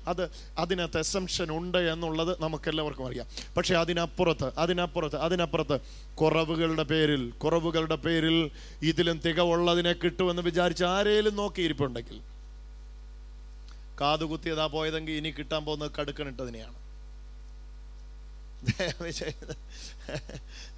കാതുകുത്തിയതായിരുന്നു നിങ്ങൾക്കുണ്ടായിരുന്നത്, ഇനി കിട്ടുമെന്ന് നിങ്ങൾ ചിന്തിക്കുന്നത് നല്ലതാണ്. ശരിക്കും നോക്കിയോ, അതിൻ്റെ കടുക്കണ്ണിട്ടിട്ടുണ്ടാവും, മറ്റേതിന് കാത് കുത്തിയിട്ടേ ഉണ്ടാവുള്ളൂ, ഇതിന് കടുക്കണ്ണിട്ടിട്ടുണ്ടാവും.